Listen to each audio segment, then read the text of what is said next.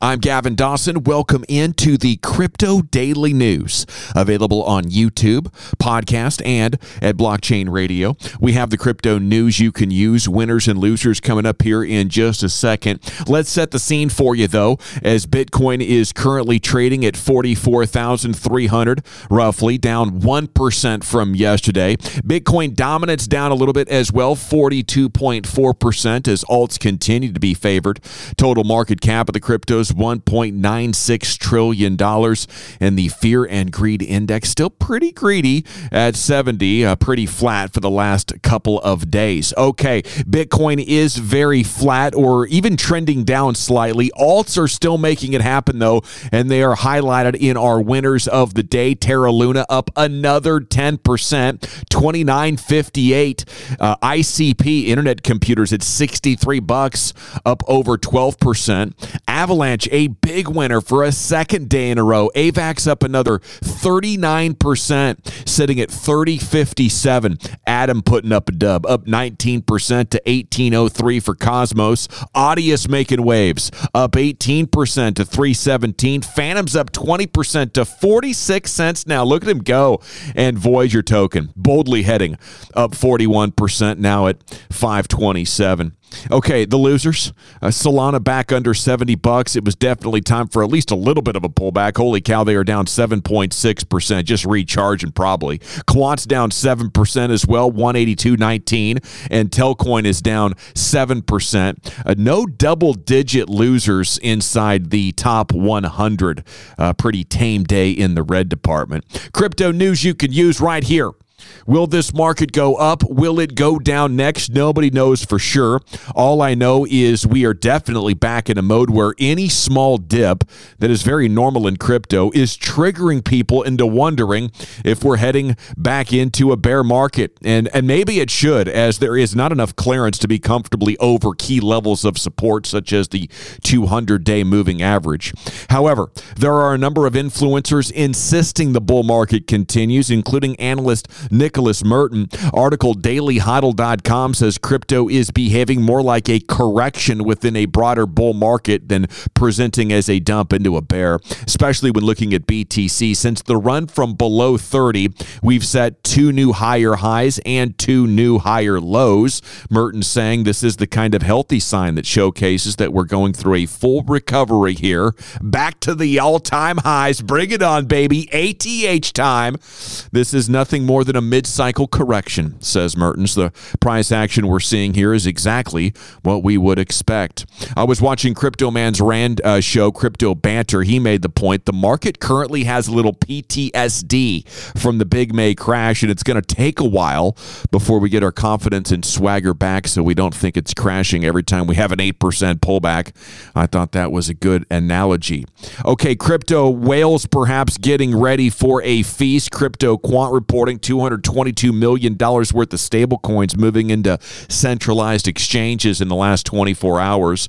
Those same whales did not take profits as BTC shot over 45. These guys definitely still working the accumulation phase on their end. CryptoGlobe.com interprets the news to say at least some whales are now looking at 45K as the buy zone. Not financial advice, but sometimes copying rich people is a pretty dang good strategy.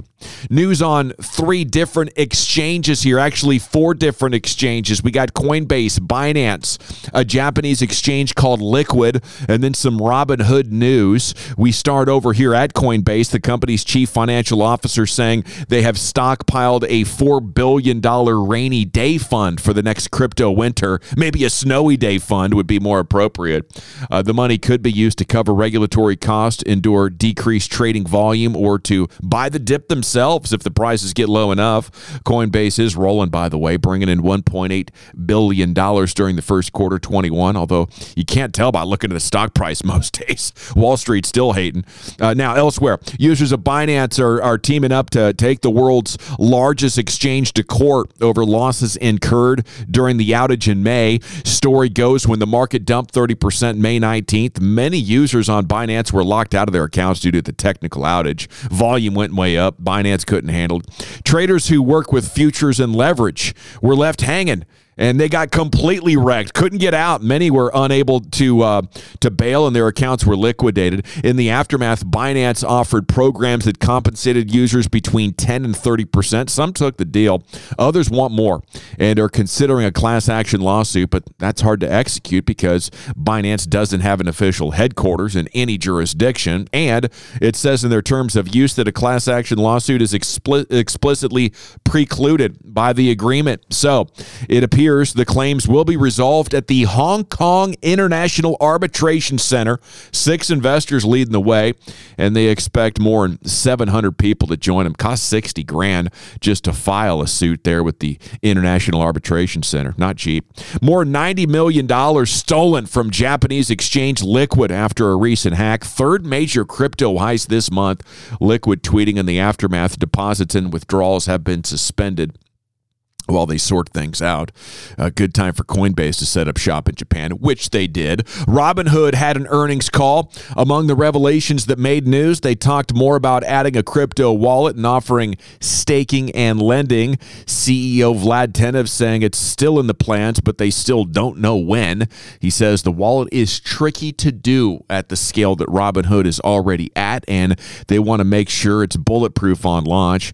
Comes at a time when the majority of purchases being made on Robinhood are now crypto, with Dogecoin being the biggest factor in their bottom line. Additionally, Vlad mentioned several times they would like to add more than the 7 coins currently listed. He said Robinhood does plan to continue to offer purchases with 0 fees, but historically they have made money by charging slightly higher prices for the securities and commodities they offer.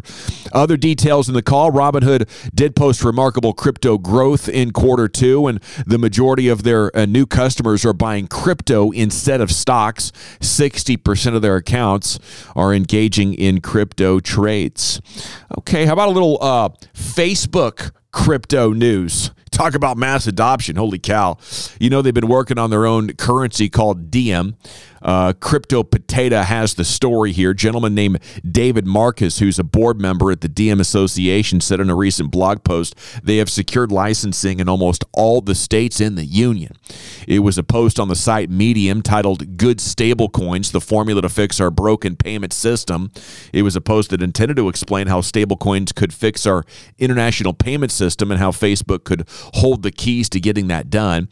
And in a related story, it was also revealed they're essentially already ready to introduce their new Novi digital currency wallet. Hello, that could be massive. Little crypto crime news. Yeah, we got crimes in the cryptos. Bitcoin mixing service Helix. Their operator, Larry Dean Harmon of Ohio, USA, pleads guilty to money laundering.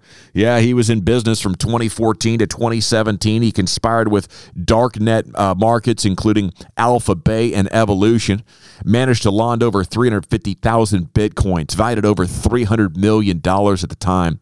The money had been generated through drug trafficking and other illegal activities, needed to be cleansed, and the plea will result in Harmon forfeiting 4,400 Bitcoins that he had accumulated, faces a maximum of 20 years in prison. Yeah, mixing your cryptos to avoid taxes or to launder your cash, really bad idea. Uncle Sam getting pretty good at tracking you down. This guy thought he had gotten away with it for years. It wasn't until February of 2021 that the charges were brought against him. Little sports crypto news, Crypto.com with another big play in the sports space. New partnership deal signed with Serie A, the top professional soccer league in Italy. Crypto.com is going to be exposed to about 775 million fans worldwide through the deal. Going to integrate the brand with the technology and the television broadcast. The virtual assistant referee that'll be co-branded as the Crypto.com VAR Center. Crypto.com will be the presenting sponsor of their Goal of the Month, and it's going to sponsor goal line technology as well. These technologies were used more than 2,300 times during the previous season, and the games are broadcast in 150 countries. For the GD Crypto News Team covering the world of crypto, one Satoshi at a time, I'm Gavin Dawson. At ease.